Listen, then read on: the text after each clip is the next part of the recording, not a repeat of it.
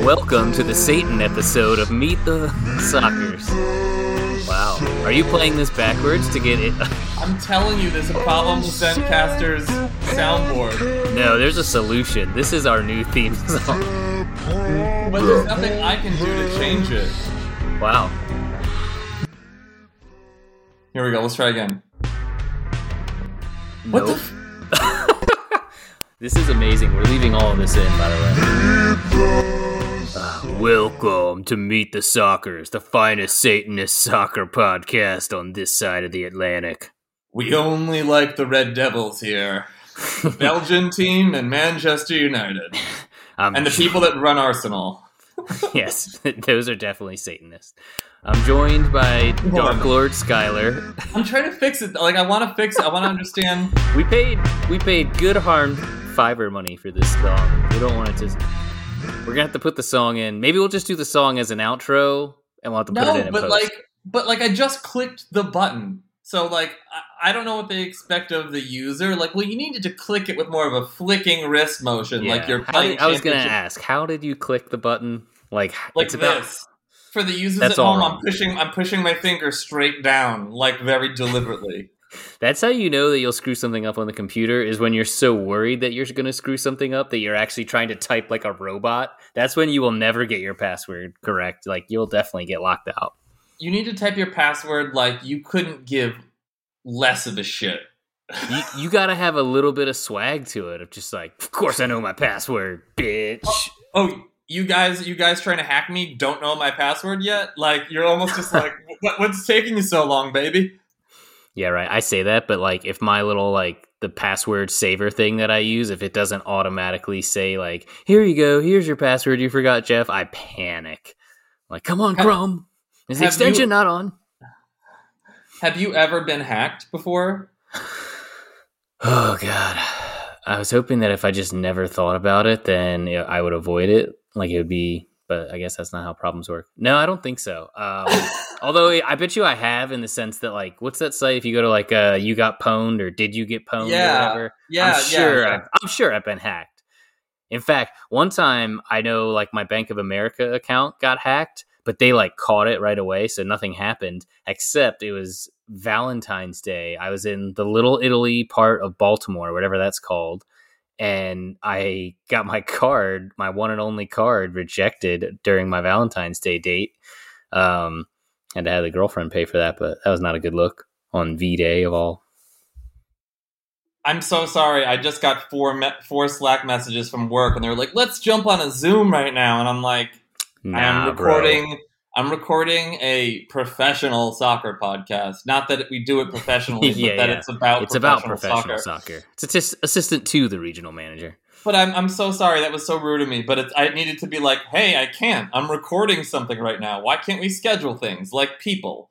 But I think it was fair, though. I think that you were zoning out during my ramble at the exact time that our audience would be zoning out. So it's good that you brought us back to the conversation, because I was just going off the rails.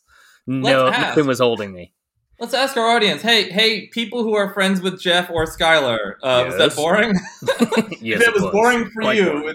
It's going to be even more boring for a total stranger. Yeah. Podcasts are like improv in that the performers themselves are having the most fun, and the audience has like an asymptotal level of relationship to that level of fun. The audience is never having a better time than the improvisers or the podcasters. Right, but don't you think at the end of all that time, even though it was one-way communication, like, we feel like we're buddies now with, like, John Gabris or whoever the comedian is, Neil Brennan, whoever's hosted the podcast, because we've just had half of a conversation with them for 2 hours a week. Exactly. For a year, and then you meet them outside of their comedy show, and then, like, it's all weird when they don't know anything about you, and you're like... I've never met them outside of the comedy show, so to me, we just still actually are friends. The friendship is going great. Like... But have you met your heroes? Like, have they not lived up to their... I have met some of my heroes, and, like, people surprise you and people don't surprise you. Like, yeah, that's good. I know nobody listens to this. I don't want to name names. You know, I don't want to burn any bridges in Hollywood. Right, you got your whole career ahead of you, bud. But let's just say a seasoned 30-plus year career comedian that, like, was doing HBO specials in the 90s. Mm-hmm. Like, ice cold, like unapproachable, the way you think that like Oprah wouldn't want to talk to like a peasant. Anyone around her that's not a part of her universe. Like, it felt like that. But you can't tell me who this person is? You're worried that our significant viewership... I mean, let's just say it was a stand-up comedian. If you're starting with let's just say, but go on. Their name rhymes with Manda Trikes. It could be anyone. Okay, Manda Trikes. She does have... It was Chelsea Peretti. Yeah. You have to say it with an Italian accent, the original pronunciation, and it rhymes with Wanda Sykes and Manda Trikes. I mean, I don't know who that name is you just said, but it could be her. But then, like, Fortune Feimster, who is just such a big goofball, you're like, okay, now that the illusion's been ruined, I'm like, who's Fortune Feimster? And Fortune Feimster is nicer than you think could even be possible. Like, I'm like upset that I didn't meet Fortune Feimster under different circumstances because we could have been buddies, and like I could have had like this hilarious, wonderful, jovial, warm, like someone who's like comedy is like not a weapon. That's tough because I think most people that are funny, they get that way because they've had to either like deal with something, or like sometimes they just have to deal with themselves. You know, but like I feel like most people that I know that are truly funny, they have a warped personality, and sometimes it comes out for the good, and other times, ... Well, when you realize that like comedy, it could be like a knife that you use to cut things, or it could be like a piece of bread that you share, which is getting very Christian. I'm sorry, but like, it's a good metaphor. I think I used to do the knife thing because I was so used to defending myself, and I had like multiple friends, Brian from College Improv Group, you know, I'm talking about you, who like pulled me aside and were like, you don't have to do that. Like, it can be very much like a big table. And it took me years for that to actually be something that I was able to. I think every male goes through a phase of like trying to bust on everybody around them, like break balls, and like that's how you show that you're, you know, not afraid to be there. But it actually shows the exact opposite. Like if you try too hard to do it, and it doesn't naturally, you know, work. But yeah, that happens to everybody. When do you think is like the time in your life when you, as a damaged comedic person, should like come to that realization, or is it like everyone's a snowflake and that's I think when you're 30, I think by the time you're 30 you should know that like jokes can be hurtful. Well, because it depends on what you mean. Like if you mean in terms of like maximizing the quality of your life, then you should probably come to terms with it early and like deal with it in a way that it doesn't metastasize and become something awful. But I do think that there are some people where they hit it just right and their dysfunctional personality becomes hilarious. And then they're able to like save that hilariousness even later when they become a better person. Like they still have, I don't know, they still have this sensibility that they can like turn on and off, but it's not them anymore. I don't know. Maybe that we could probably go 2 hours just debating like comedy and toxic masculinity, and then by the end we'll be like, all right, did you watch the matches over the weekend? Right. Did you watch the matches and then we just talk about like the book that we read last week? Yeah. Now then that would be, but that's kind of what we're connect doing. To the Ronaldo episode where we started being like, this is going to be comedy. Now let's go to sexual assault and heroes. Let's talk about perhaps the darkest crime in the human experience. What do you want to do this week, Jeff? So I did, because last week I realized we didn't really cover any ground. And maybe that's what we have no idea what this podcast will be, by the way. So maybe like that's what this podcast we'll just talk until we fixate on one issue. Like, you know, like one news story written 10 years ago about a player that just transferred into a club. So perfect example last week. Or maybe, you know, we'll talk about a bunch of things. So this week, I feel like there's a bunch of stuff to talk about. So we'll just see. We'll see how this goes. But I wrote down a few things that we might want to talk about. I'm a professional football podcaster. I like where you're taking this, Jeff, because I think you have discipline that I don't. Like the discipline to think ahead. Yeah. A lot of people say that about me, like character, discipline, integrity, things that you lack. But I think you're also the Cobra Kai gym badge logo as well, which is what, like, be cause fear, be strong. I don't know. But I also like that this podcast isn't trying to like do like a weekend rundown. I think that's the thing that no matter what, I think we shouldn't do, because we won't do a good job at it. No. And that podcast, I've done that podcast or helped someone with that podcast, and that podcast takes a ton of work. This podcast takes less work and just relies on really the grace of God and a few other graces. But that's why I feel like those podcasts, they all have to be like community, or not community, they have to be like full-time podcasting organizations to have the staff to like, and the time and focus to do all that. So hit me with just with like Jeff's. Our very professional football podcasting podcast.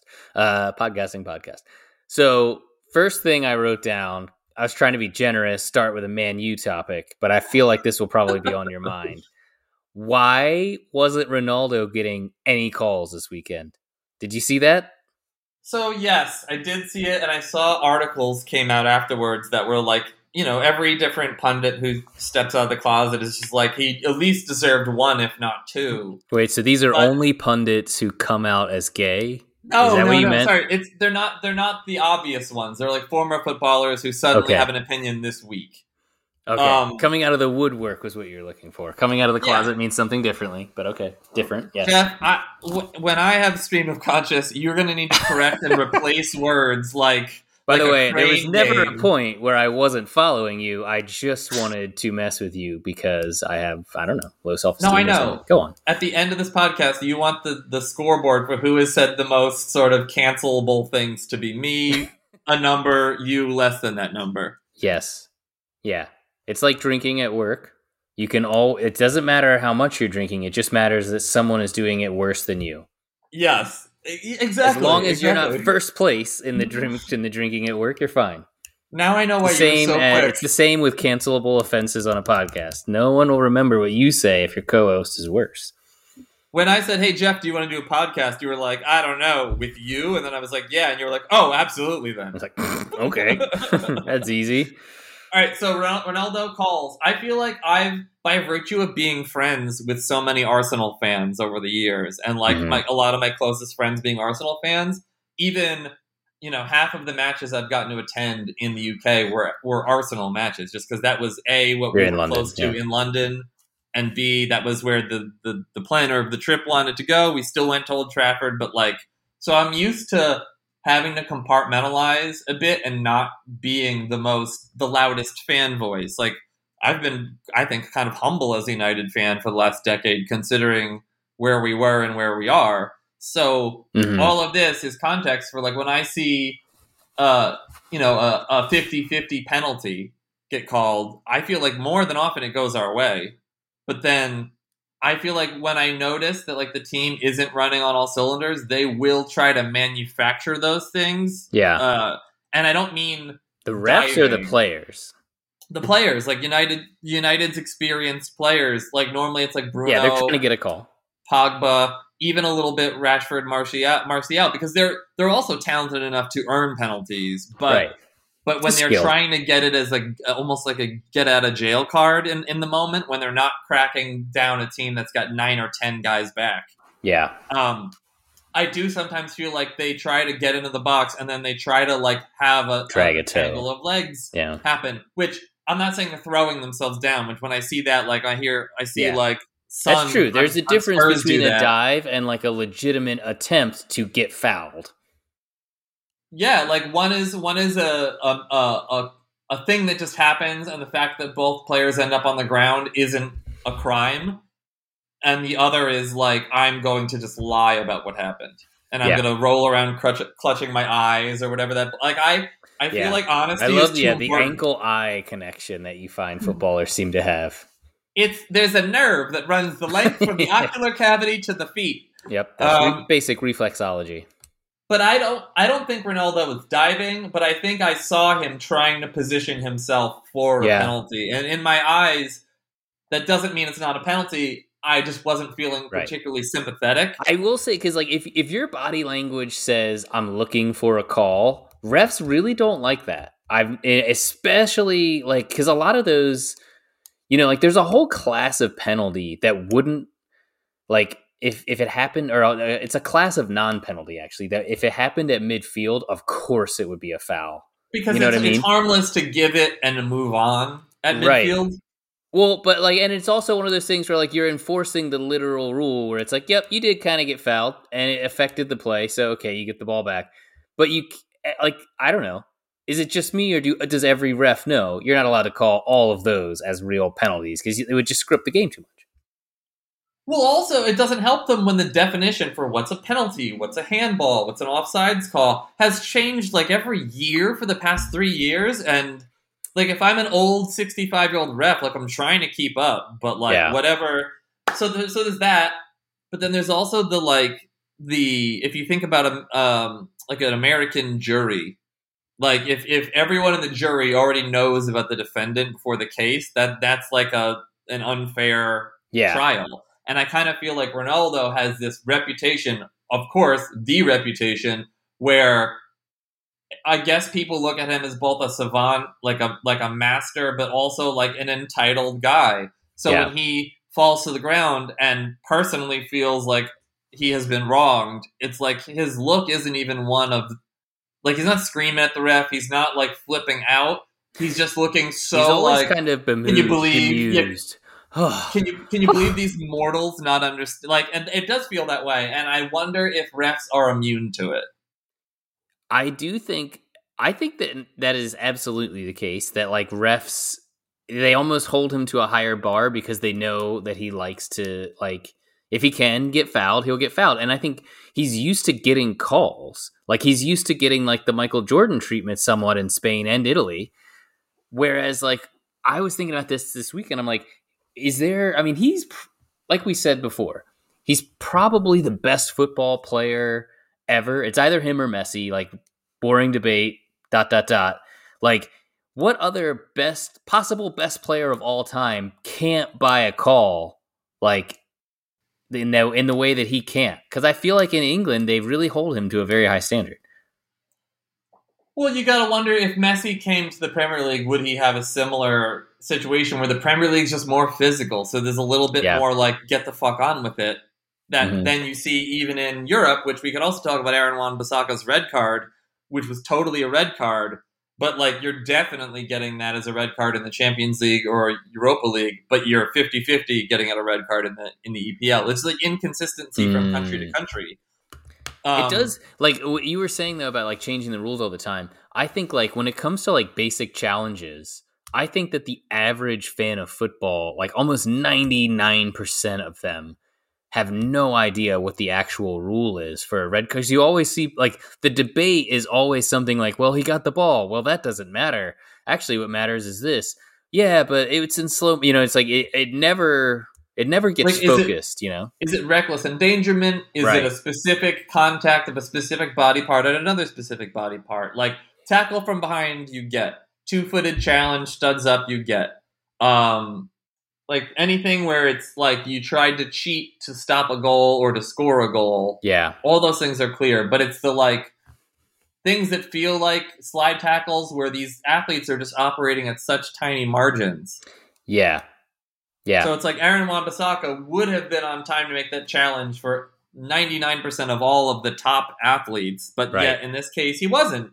And in that case it's like you're getting kicked out of the match and you're missing the next match, if not the next two, depending upon, I guess, the competition, because of an accident. I get that for when it's like an intentional, I was a bad boy, but like if it's an accident and it just looked bad, like that punishment is like a double jeopardy.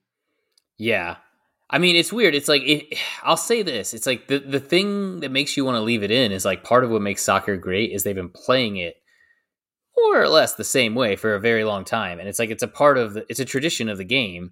But like, if you had just invented the idea of like, let's kick the ball into goals, like, let's have that be the game. There's no way that you would design this red card system, right? Like, it's a silly way to officiate a game. It's very old school. It's very harsh. I mean, it's like soccer. It should be closer to hockey. Ways. It should be like if you do something small, you go stand over in this box for X number of minutes, and your team has a temporary disadvantage. I think that would make it more interesting. And then you've done one of the following three things, which are unforgivable, and you're sent off, and your team is Right. Because I mean, every sport has ejections, but soccer has way more than any other sport in terms of quantity. Because like it's you got to really try to get ejected from like an NBA game or something. You know what I mean? And you'll never make an NHL team play the rest of the match with 4 guys. No. Like, it's a harsh, and like, I mean, it ruins so many games. But it would feel wrong to get rid of it. Like, I hear myself saying how dumb it is, right? But it's like, well, but it's a part of the game. It's hard to say any which way we could actually positively improve football, other than, I guess, removing political money from it is kind of like like putting some laws around the greed. That's the only thing I could think of, because the game is great. Even when it's boring, It's great, because boring matches are foreplay for great matches. True. As an Arsenal fan... I've been in constant foreplay for the last several years.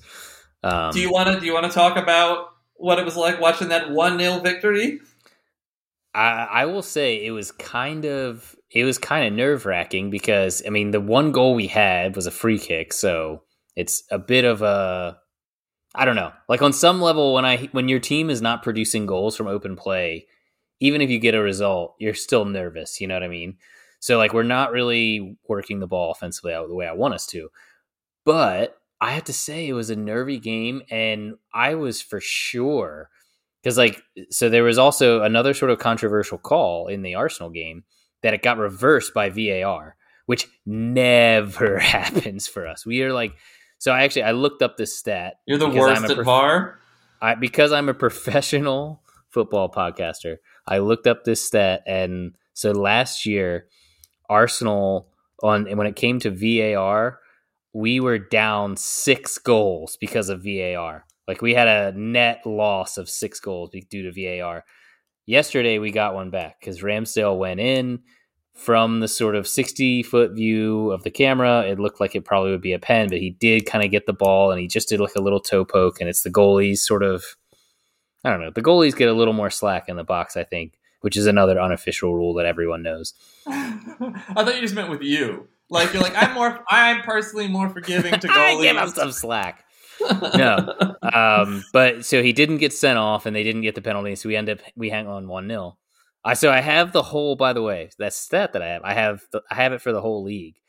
Would you want to wager a guess? Well, where's United? Wager, but what do you think United ended up in the plus, top 5, in the minus? Top 5. I think United ended up top 5 for VAR overturns in their favor. I would guess that. I would guess that because I feel like my opinion of VAR is better than anyone else's. So I must have been screwed by it less as my justification. Well, because this is interesting, because this plays in with something else you said that really like stood out to me a second ago, is that like you said something along the lines of like, I expect the officiating to go a bit in our favor because we're United, which like it's so funny because as an Arsenal fan, I totally expect the opposite. I totally think everybody's out to get us. And on some level, whether or not, I don't know if they really are out to get us, but it does seem like we will often be the team that has given up the most penalties. Are we the roughest team in the league, or like something like that, where it's like, no, it does seem like there's a bit of a bias. Center backs. You've had the slowest, oldest center backs for for a decade. And like a lot of those, it's like, I wouldn't even argue the individual penalties with you, where I'm like, yeah, it happened to be correct, but it's like, it's a bit unlucky that that we've had this many David Luizes, or whatever. Well, if the thing I'm saying isn't true for United, how do we explain the idea of Fergie time? So Sir Alex Ferguson... I think it's true for United too, but I thought that's because I'm a biased opposing fan who thinks, you guys get everything, I mean, grass is always greener. 2 things can be true, Jeff. That's true. It could be very... But so this is what I'll say. I feel like Fergie time was a thing because if we were tying or losing and we were at home, like you would just see like 5-6 minutes sometimes come back for stoppage time, where like the officiating really does think this team deserves a chance to whatever. And I'm wondering if that's just human beings being swayed by the collective chanting and screaming of 70,000 other human beings. Well, because it's that. Because I do think that you have a pretty good home field advantage, where Arsenal has like a mediocre one. Like, we're sort of famous for having like the what are they called? Like the prawn sandwich brigade of like, there's like a lot of just like rich London people that go to the game. And so we have like a few sections that are crazy, but a lot of it's not. I do think that you guys benefit from that. And then the other thing that I was going to say, and this doesn't apply to you now as much, but it certainly did when you had Fergie, is like working the ref, as unsportsmanlike as it is, that is a skill that coaches have. And Fergie was one of the all-time greats at working the ref. Like, he Wenger, paid not so many much. fees, so many fines for talking about refs in a nasty way because they didn't give him a decision that he wanted. Yeah. And maybe that didn't help him that match. But you got to wonder, like, years of build up around that. Like, if you're a ref and Manchester United, you're like, fuck, I don't want Sir Alex Ferguson to rip me a new one into the newspaper. Well, I really don't. Because even like beyond like the press conference stuff, like wasn't he just the kind of coach where he was always on the ref? Like, oh, come on, Brian. Like, he knows their names, and he's like, and he's actually like very knowledgeable about the rules, so he can argue it intelligently enough that it's intimidating to them. Like, he struck me as that kind of coach. And he was Scottish. Some say he still is. Some say he still is. Some say. No, there is like, there's Scottish, that's like an old mold of like 80s coaches, or like the Scottish coach whose dad was like a drill sergeant or something. And they just, you know, like we have one in Arsenal too. Like George Graham was kind of like, I don't know what the equivalent United coach is. He was a big coach for us. He's the token guy that you've got in the coaching staff to say the C word. Like, you need a guy who's just like the C word proclaimer. Right. Just time for some candy, boys. You need a guy that can say candy. You guys are a bunch of consistent performers. We're going to listen to a bunch of country music on the bus. Now, we don't want anyone to think that we approve of that word. We just approve of intimating it. We do not approve of the word country music. We can talk about it, but don't ever play it. God. But you have to admit that's like kind of the best part of like Roy Kent is that they just stopped just shy with when they're writing his character on Ted Lasso. They were like, let's make him Roy motherfucking. All right, change it a little. So anyway, you were guessing that Manchester United was plus 5. I think they were in the top 5 of whatever the ranking is for benefiting from VAR. I would have guessed that too, because you guys are just famous for like having things go your way. But you guys are you're kind of right in the middle. I'm not going to count, but if I had to guess, I'd say you're 11th. So it's like Arsenal and United are switching. So Arsenal are bottom, the absolute bottom, tied with Liverpool and West Brom. Liverpool is surprising. Manchester United is 0, about middle of the table. And then the ones luckiest? The luckiest were Burnley and Everton were joint luckiest. Chelsea and Fulham. That is weird. Because you can't think of a mathematical explanation for those two. Like, it's not like I understand if we were luckier, yes, it's a little bit of the, intimidation or, quiet bias. But also I would say if you're a ref who's not a fan of United, if anything, there is a bias against United with some refs. I was going to say, it's probably double-edged for a lot of the big teams. It is. Oh, for sure. But I think that Burnley, I'm thinking, like, what is it about their team that would elicit that in this sample size of data? Like, they're just kind of like a direct physical you said team. The word. Because the sample size is small enough that there is just a lot of luck involved. If this were COVID, we wouldn't have enough data to make a suggestion one way or the other. Like, maybe still eat bats. I don't know. Jury's out. Arsenal is the ivermectin of... Oh, man. I'm not sure how to take that. No, isn't that the next thing on your list of to-do things for this episode is like, let's make an EPL pharma comparison. That was not on the outline, but, like you said, it's not written in stone. That was interesting, Jeff. That was interesting that you brought that up. Yeah.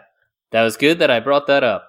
I'm just giving you a little nugget of positive feedback and reinforcement so everyone can know I'm not just an ass to you.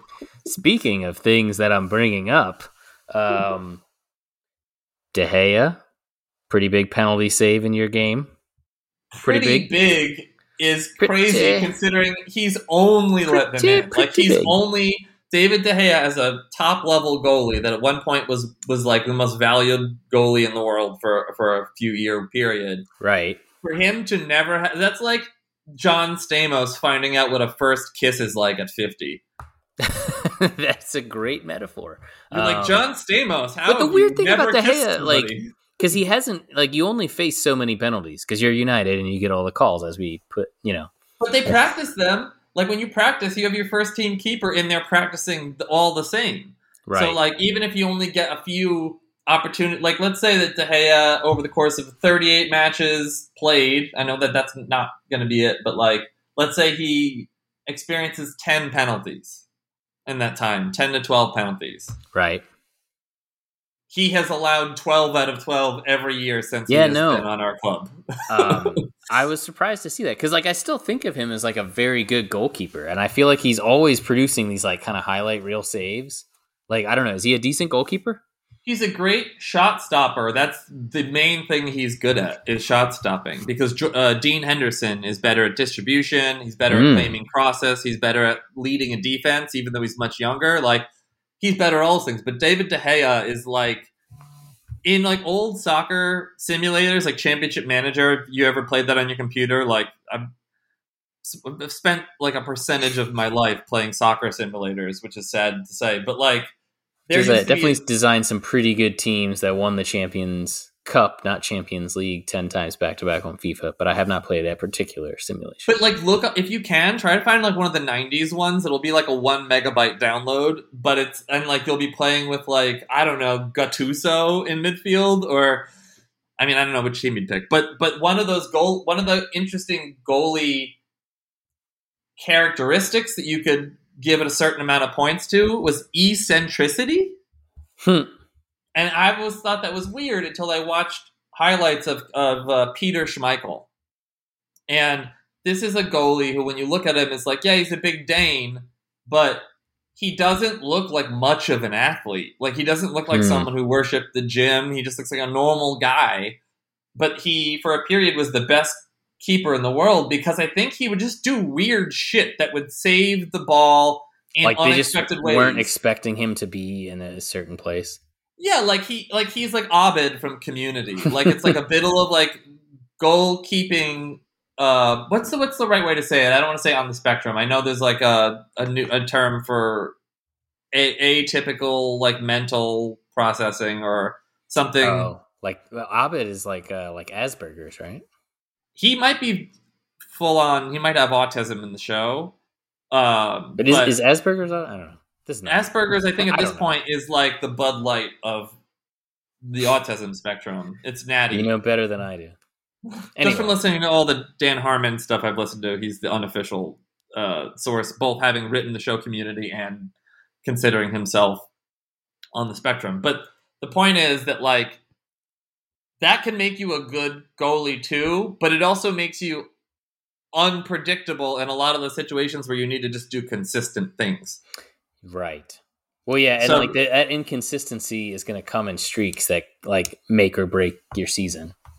Whereas if you are PSG, I think you're feeling pretty comfortable about your goalie for the next 10 years with Donnarumma, who's just consistently great at everything at a young age. Right. He doesn't have any of De Gea's wow, he can do all these things, but can you believe he can't walk quickly? Something that would be very what's the word? Achilles-like? Yeah. Well, that's it's purple. I mean, everything that you were saying about De Gea kind of leads me to the next thing on my outline here, which is, Arsenal just bought this goalie over the summer from Sheffield United, Ramsdale, and it was pretty much universally hated among the fans. We already have Leno. Why are you spending 30 million on this guy who is not a great goalie for Sheffield United? And then it was confusing. It was certainly confusing. Well, and then not only was that confusing, but then basically as soon as he has been eligible to play, so 2 matches in a row now, he's just walked into the team and taken Leno's spot without a fight. And he was man of the match this weekend. And it kind of blows my mind because Leno is a better shot stopper than him. What are you laughing at? This is so I'm trying to stop some shots. Have you heard about this new goalie, Aaron Ramsdale, coming to take my job? Coming to thinks he can step into my spot in late night. It's a spot on Jay burnt Leno. This was one of our jokes from the test episode that was a great joke surrounded by a horrible episode. Yeah. So we're just gonna have some inside jokes. Even our podcast audience isn't on the inside of. This one's for the ladies. But no, it's very strange. And there was there were rumors this summer that Leno was going to be gone, which I thought was crazy because he's under contract for a while. He's young and a good goalie. Why would we do that? But now I guess he's gone. He's not just going to sit here and be our plan B forever. He's gone now. Leno. I think in the next cancel this contract, or you're suggesting that over the winter break they'll. No. I just think he will find a transfer away in the next window or by the summer at the end. Because if he's lost his job, which it looks like he has, it's very interesting because he's much better of a goalie in the things that fans think of when they think of goalies, which is saving shots. But what Ramsdale can do, and the 2 games that Ramsdale started, we've won. The 2 games that Leno started, we lost. I know that's a crude stat, but there's something to be said for that. Is he can play defense in a different way than Leno can, and he can also. But the main thing, he can just distribute the ball, and it's so valuable. And I kind of, after seeing it in practice, I'm like, even if he stops 5 less shots per year than Leno, it's worth it if we're starting on a fast break every time he gets the ball. Yeah, but also if Leno is someone that at this point, he's still, as far as I know, a good goalie. It just feels like he just mentally and emotionally isn't into it. And goalie is one of those. He's had to play behind Arsenal's back four for the. Yes, but goalie is one of those positions in this game that to me feels like it could have the most impact based on how you're doing mentally or emotionally. Because you could be a striker who could still accidentally score a goal and you're the hero, even if you were not up for it today. Yeah. But if you're a goalie, all you need to do is fuck up one time because your mind is wandering, or you were distracted, or you're just not, or you didn't die for it because you weren't feeling and you are the headline on the newspaper tomorrow, and it throws gasoline on the fire. So if I kind of understand if you're a goalie and you need a change of scenery, I think that's I understand that. That's what I thought was happening to De Gea until, I guess, a couple matches ago when he got good again. I was going to say, because, honestly, I feel like I've gone through this time warp with United where I'm I really didn't think Gunnar was going to last long, and I really didn't think De Gea, De Gea was, in God form, 3 or 4 years ago. Wait, now. Gunnar, you mean Solskjaer? Yeah. Gunnar. You know his middle name. Do you have any other Gunners on your team? No. It would be, if he was managing Arsenal, that would be a bit on the nose to go from Arson to Gunner. But well, it's so we're the Red Devils. Your team is a bunch of Satan worshippers, but then you're the Gunners, and we've got a bunch of guys who believe in Second Amendment rights. Yeah, that makes sense. We're cute together. The Glazers have definitely given a ton of money to the NRA, haven't they? Oh, let's not. Let's save that for its own episode. I bet the Cronkies have too, to be fair.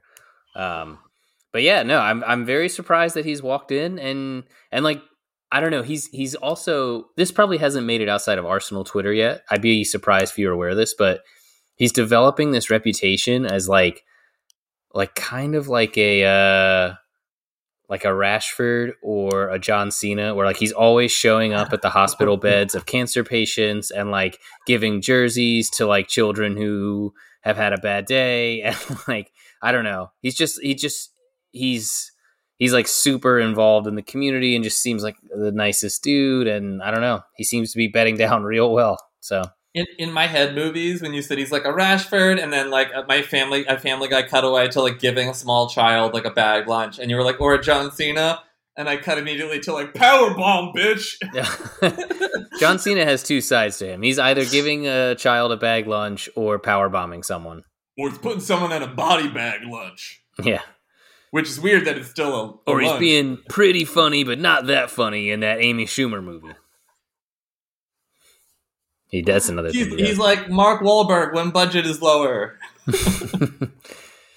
Yeah. You notice on film, when you see the giant version of John Cena versus Mark Wahlberg, you're oh, I get the difference. I see. One of them is more jacked, and one of them has a funnier accent. Yeah. Wahlberg is handsomer than Cena is. Cena is in great shape, but he's not Like he still has a potato face, basically. Right. It's just perfectly lean and veiny. Have you seen his face? I've seen. Well, no, you can't see him. That's the joke. But yeah, I was very surprised by that goalkeeper thing. All right, and that brings us to the final bullet on my very official outline. Hi, Rachel. That's actually Ava, who should be in bed. I don't know why she's out here. I just saw an arm. I was podcasting. I just saw an arm, and I thought it was Rachel. It'll be weird for my kids to wake up with memories of like, remember when Dad said we had to stay in bed because he was podcasting? And it turned out he was actually podcasting. Gross. Yeah. What? It wasn't an excuse to save us as children. This is the most generic question ever, and I can't believe we didn't get to it in the first week. But how do you think United's going to do this year? I think they're going to finish in the top 4. I think all it takes is one midfield injury and we suck. Ooh, that's it. One. I mean, we just Pogba had, or just any of like. Well, all right. So we've beaten Leeds without having a good midfield, and we just barely edged out West Ham, getting McTominay back from groin surgery. He basically took like a week and a half and was in the starting lineup after groin surgery. Wow. Like, I can't imagine if I got, I guess, punched in the balls. I don't think I'd do anything for a week at least. So, I don't know. Like, we have embarrassing attacking depth. Our defense finally looks like really good. It's the middle of the park. We're probably like, we're like 10 or 11 down the Premier League table for how functional our midfield is. Because you have talent. It's just you just have it because Pogba's playing on like the left wing. When Pogba's been getting all these assists, he's been basically temporarily taking over Rashford's role, and then it's Fred McTominay in the middle, and both of them are just running around putting out fires. But neither one of them is like Conte. Neither one of them's like a Conte level master firefighter. So we need like a good night. Sorry, we need like an Ndidi. Someone that's like, all I know is how to win the ball back and give it to someone else. And I'm like a vacuum for that part of the pitch. And then we would be champions. Like, honestly, that's the difference between winning the league or finishing. I'm going to say on this podcast that we will finish 3rd. Really? Oh, that's exactly what I was going to say for Man U. And I was going to say, like, on a normal year, I feel like you guys are, depending on how it goes, but like if people sort of have the seasons that they're capable of, I think that in a normal year, you guys could win the league with this team. But I just think this year there's a few teams that have that, so your odds of winning it, like, but it wouldn't, if you did win the league, I wouldn't be totally shocked at all. But with the way that this league is, if you guys like had to claw your way into the Champions League to get that 4th place trophy, the Arsene Wenger Memorial, a lot would have gone wrong. A lot would have gone wrong, but it's possible. Like I wouldn't. That would also not totally surprise me with this team because it's like you said. There's like certain weak spots in terms of depth, if not quality. That like. But honestly, Jeff, it's just the midfield. Yeah, and like also, you feel like you could lose 2 forwards and you'd be fine. Marcus Rashford's been out with shoulder surgery the whole time. Like he got shoulder surgery right after the Euros ended and is out till October. Martial has not been himself for a whole year. Yeah. Sancho had came a little bit late to training, but then like hasn't really done that much yet, and we've been okay without him. So that's already showing you like. Is there any panic about him? Because that was a big signing. Everybody's cool. If he was the only signing, there would be. But the fact that Ronaldo has come in and just basically scored every game he has played. It means that like Sancho can take half a season figuring out how much faster and more physical this league is in the Bundesliga, which it is. Yeah. So like I think it'll be good for him long term, and long term he'll be fine. Yeah. I still think it's a very good signing for sure.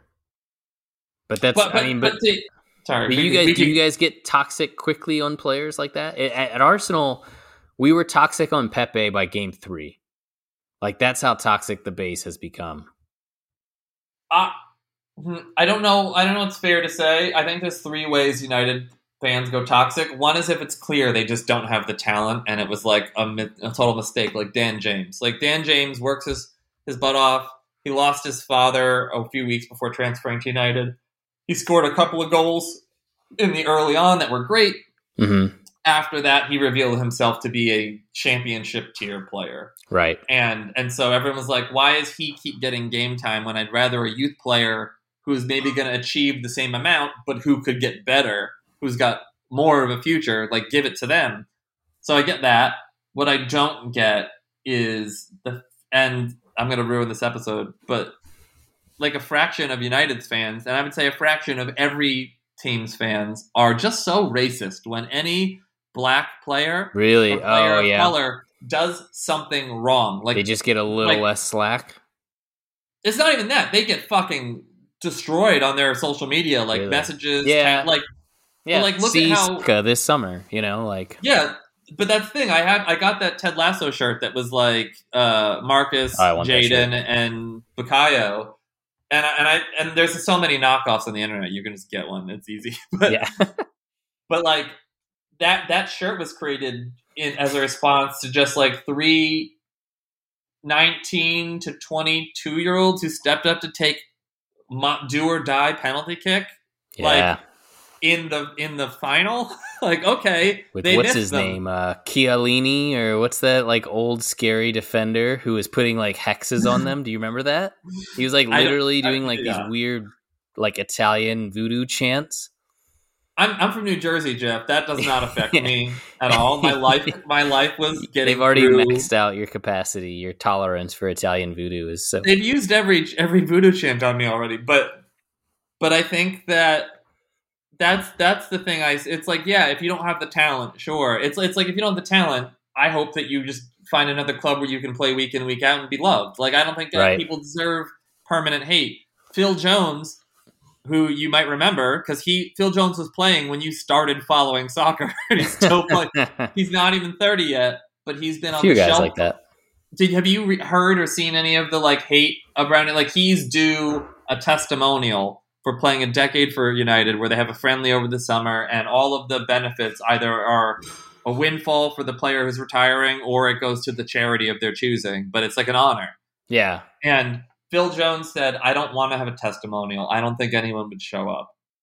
And honestly, reading that and then reading about how incredibly awful his injuries were. Like, he was just walking around with no cartilage. They had to drill holes in his knees to try and re-trigger cartilage growth.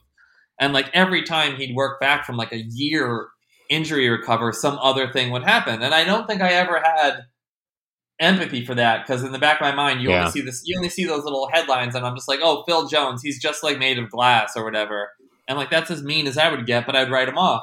But then everyone else, he's like the butt of a joke, and it's because his body is like just not cooperating and killing him. And like once Jack I read Wheelchair. that thing about his, like I'm going to make this a sad soccer podcast every fucking month we do this stuff. But like, if Phil Jones heard anything, like, he doesn't have to be my favorite player for me to be like, you know what?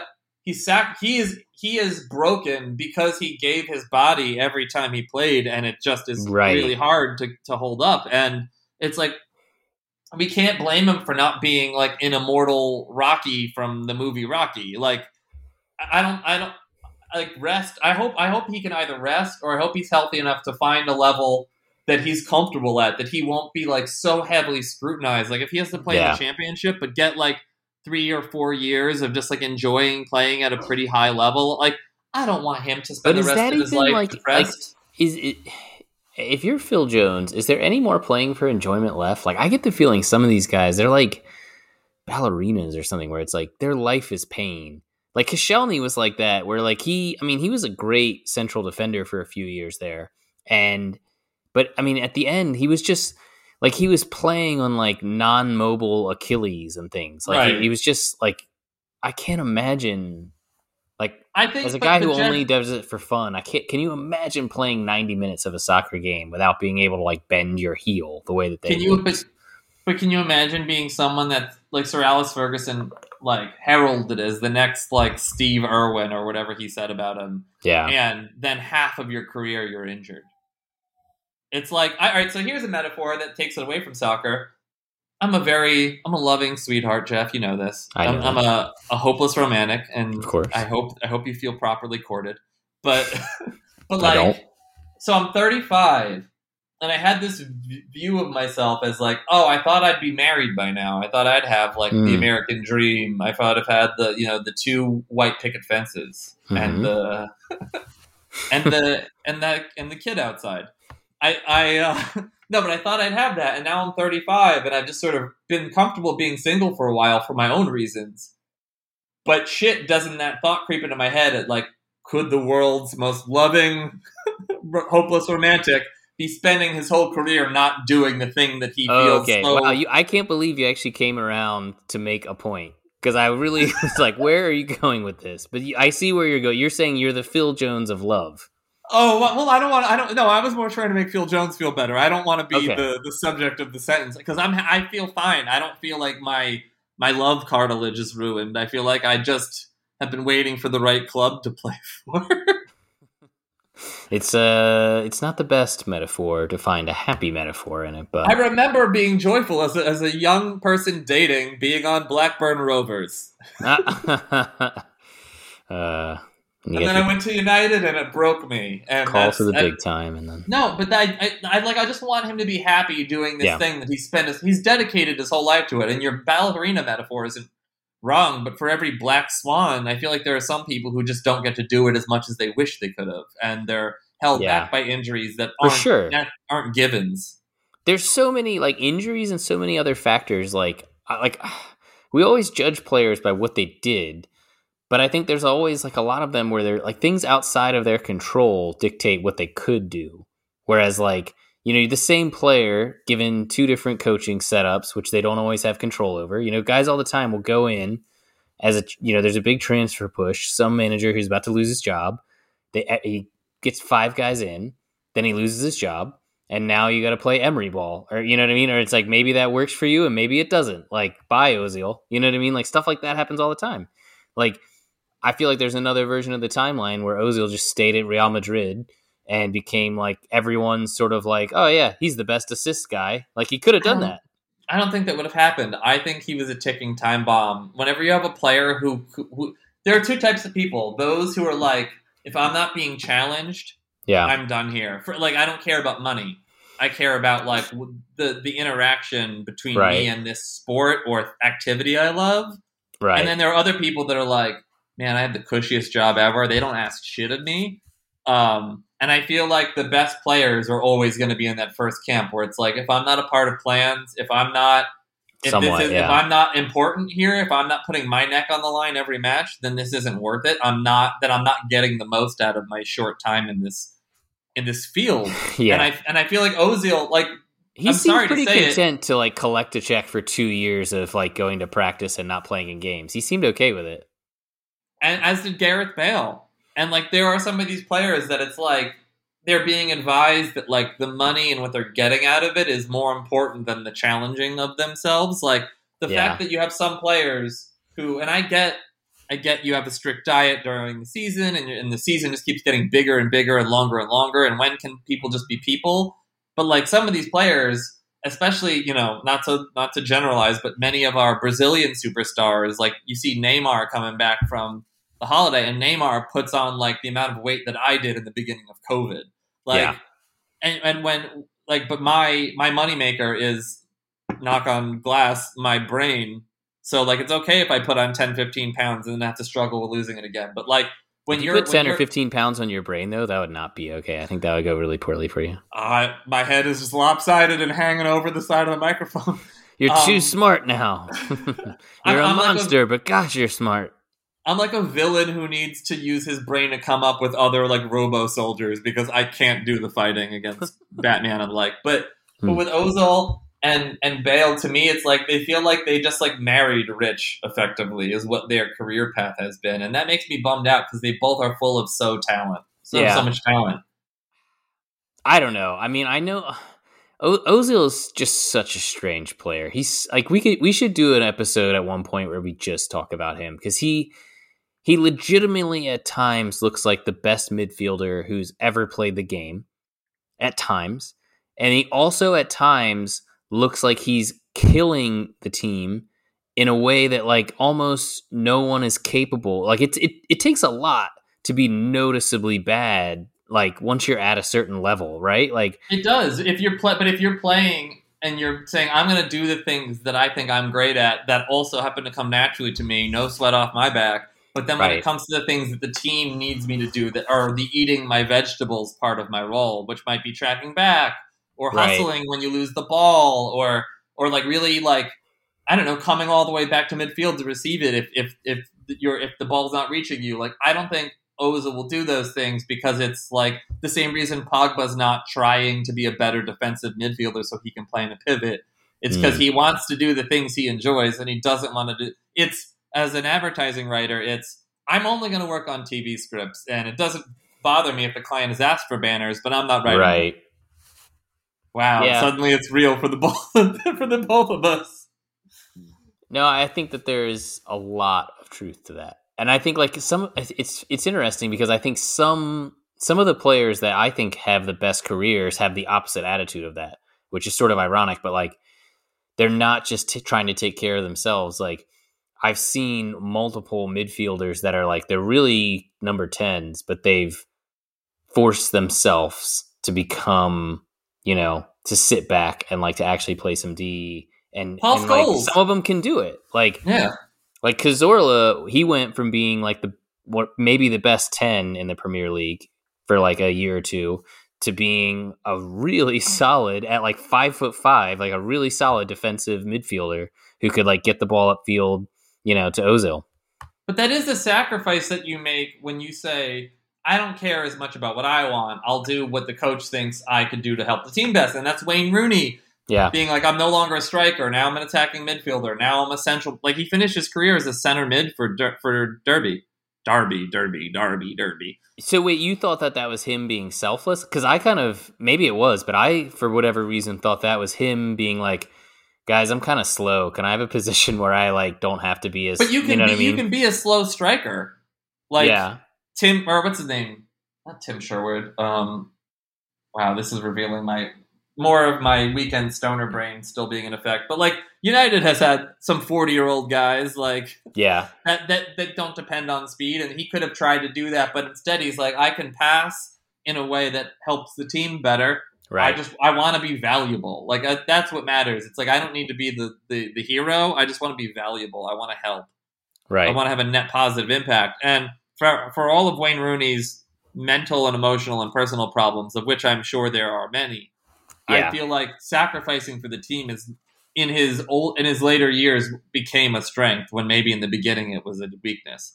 But he does strike me as a guy who really just wants to freaking win the game, like on a level, because like I think that's something that's different between like him and Ronaldo is that like if you told Ronaldo you can have a hat trick in every game for the rest of your life, but you're gonna like win some and lose some, I think he would take that because he'd be like, yeah, if I have a hat trick in every game, I'll be the best that ever played. Whereas like I think that would be tough for Rooney because I think Rooney would rather like have no goals and no assists and a yellow card if they win. You know what I mean? Like I would agree with you, but I would also say the reality of Rooney's decline has maybe impacted his point of view in a way that Ronaldo has yet to have to confront that. Like, yeah, he's changed from a pacey winger to a goal scorer, but he's gone from being the best at one thing to the best at another thing. Whereas Rooney at age 30. And he's still quite fast and can jump out of the stadium. Like, yeah. He's still got physical gifts that Rooney never had. Or no, Rooney had them, but Rooney did not take care of himself the way that Ronaldo has. Like, Rooney was having a pint all the time, and Ronaldo's like, this chicken breast is too fatty for me. Yeah. No, there's a lot to that. Although, but I That's do part not of winning, think that though. Rooney, even on his best day, I don't think he was like jumping up and getting those 11-foot tall headers that Ronaldo goes after. Well, no, because he's my height, but like he was like the football he was very player fast of a bulldog. He was a terrifying bulldog. He was like the English him and Alexis Sanchez. No, Arsenal that name. Alexis Sanchez, not Man United. I Can't believe that it's just come up now. Some names should be Arsenal. Before we sign off, how do you think Arsenal is going to do this year? All right, so I would say Arsenal getting relegated is an unlikely outcome, because I think even if you won 1 out of every 3 matches and the rest of them were shit shows, I still think you'd win enough to stay up. Because what do you need to stay up, really? Like 20 points or something? No, you need like 30s. 30. I think early 30s, like 31, 32, 33. I'm guessing because the league has gotten better and the league has gotten more competitive. But I think if you have an interested Aubameyang by the end of the year, I think you guys will finish in the the Spurs range. I think you'll finish somewhere between like 8th and 12th is my guess. You think that's where Spurs is going to be this year, 8th and 12th? Yeah, I think that initial Nuno Espirito Santi. I'm sorry, I don't speak Portuguese religious names, but like I feel like they got a bit of a bounce in the beginning, but he's still the same boring manager who like made Wolves intolerable to watch. So I don't think he's going to suddenly poach out Spurs or let's just say we're going to pronounce all these names to the best of our abilities, and we're going to make fun of ourselves when we're insecure about it. But sorry, I don't. Were you trying to say Pochettino? Yeah, I was trying to say or Pochettino. Like you hear British people say it differently, even amongst themselves. So. He's Argentinian Italian? Is that right? Correct. I thought he's just one of those Argentine names that sounds like, all right, you're from Argentina and Europe. Well, no, they have a bunch of dual passport holders and that kind of thing. Yeah, I buy that. So you if you had to put a number on it, you'd say if you're saying around Spurs, so you think we're in that 8 to 12 range as well? That's my guess. Also, because there have been so many mid-table clubs that have really been impressive lately. Like West Ham has been impressive for a while now. Even though we just beat them, it felt like they could have. It was a very close game. They gave you all you could handle. If they had Antonio, if all players on both teams were fit, I still think we win. But if they're fully fit and we're not, I think they win. Yeah, and I think that you could say the same for Leicester is not going away. Leicester is too well run a club. They're really good, aren't they? Everton, I'd love to. I don't want to say I know how Everton's going to go. Every year, Everton is a Bertie Bott's jelly bean. Yeah. Where you're this could taste like cotton candy. It's a Harry Potter jelly bean. This could taste like cotton candy. Or it could taste like fear. Yeah. But that's Everton every year. They'll spend a lot of money and you're like, wow, they could really challenge. Or they could be a sitcom. Everton, I worry that Everton is the trajectory that Arsenal is going down in general, where it's it's a club that is kind of big and always willing to make ill-advised gestures to show how big we are of we'll buy a Iwobi for 40 million. We have the money. And it's you might be right though. But you might be right because this decade's Everton is last decade's Newcastle. Right. And that's two examples you've got to show you that it's not like every big club is guaranteed to bounce back. For sure. You need the money to keep coming in and then rolling out, which is going to be a topic for another day. But then you need football people to be making football decisions, good football people, and that's I'm not sure we're doing a great job at either of those two things that clubs need to do. But yeah, that's also another podcast. I think it's weird. I mean, we started so poorly. If you lose the first two games, I thought you meant the podcast. Yeah, well, that too. But hold on, wait. All right, thank. Now we're ending poorly as well. I see.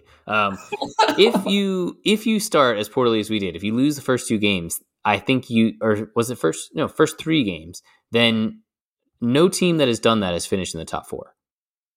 So I think that puts us in a bad position, obviously. But I think if we stay reasonably healthy, because there's a few guys that Arteta's whole plan sort of seems to center around, like Ramsdale and Partey. I think if we have a few players that stay, exactly. If they stay healthy, I think that we could be one of the top four teams in the league, at a given time, right? You know what I mean? By the end of the season, we might be one of the teams you least want to play. And that's already the case. No matter how shitty Arsenal is doing, it was right before COVID.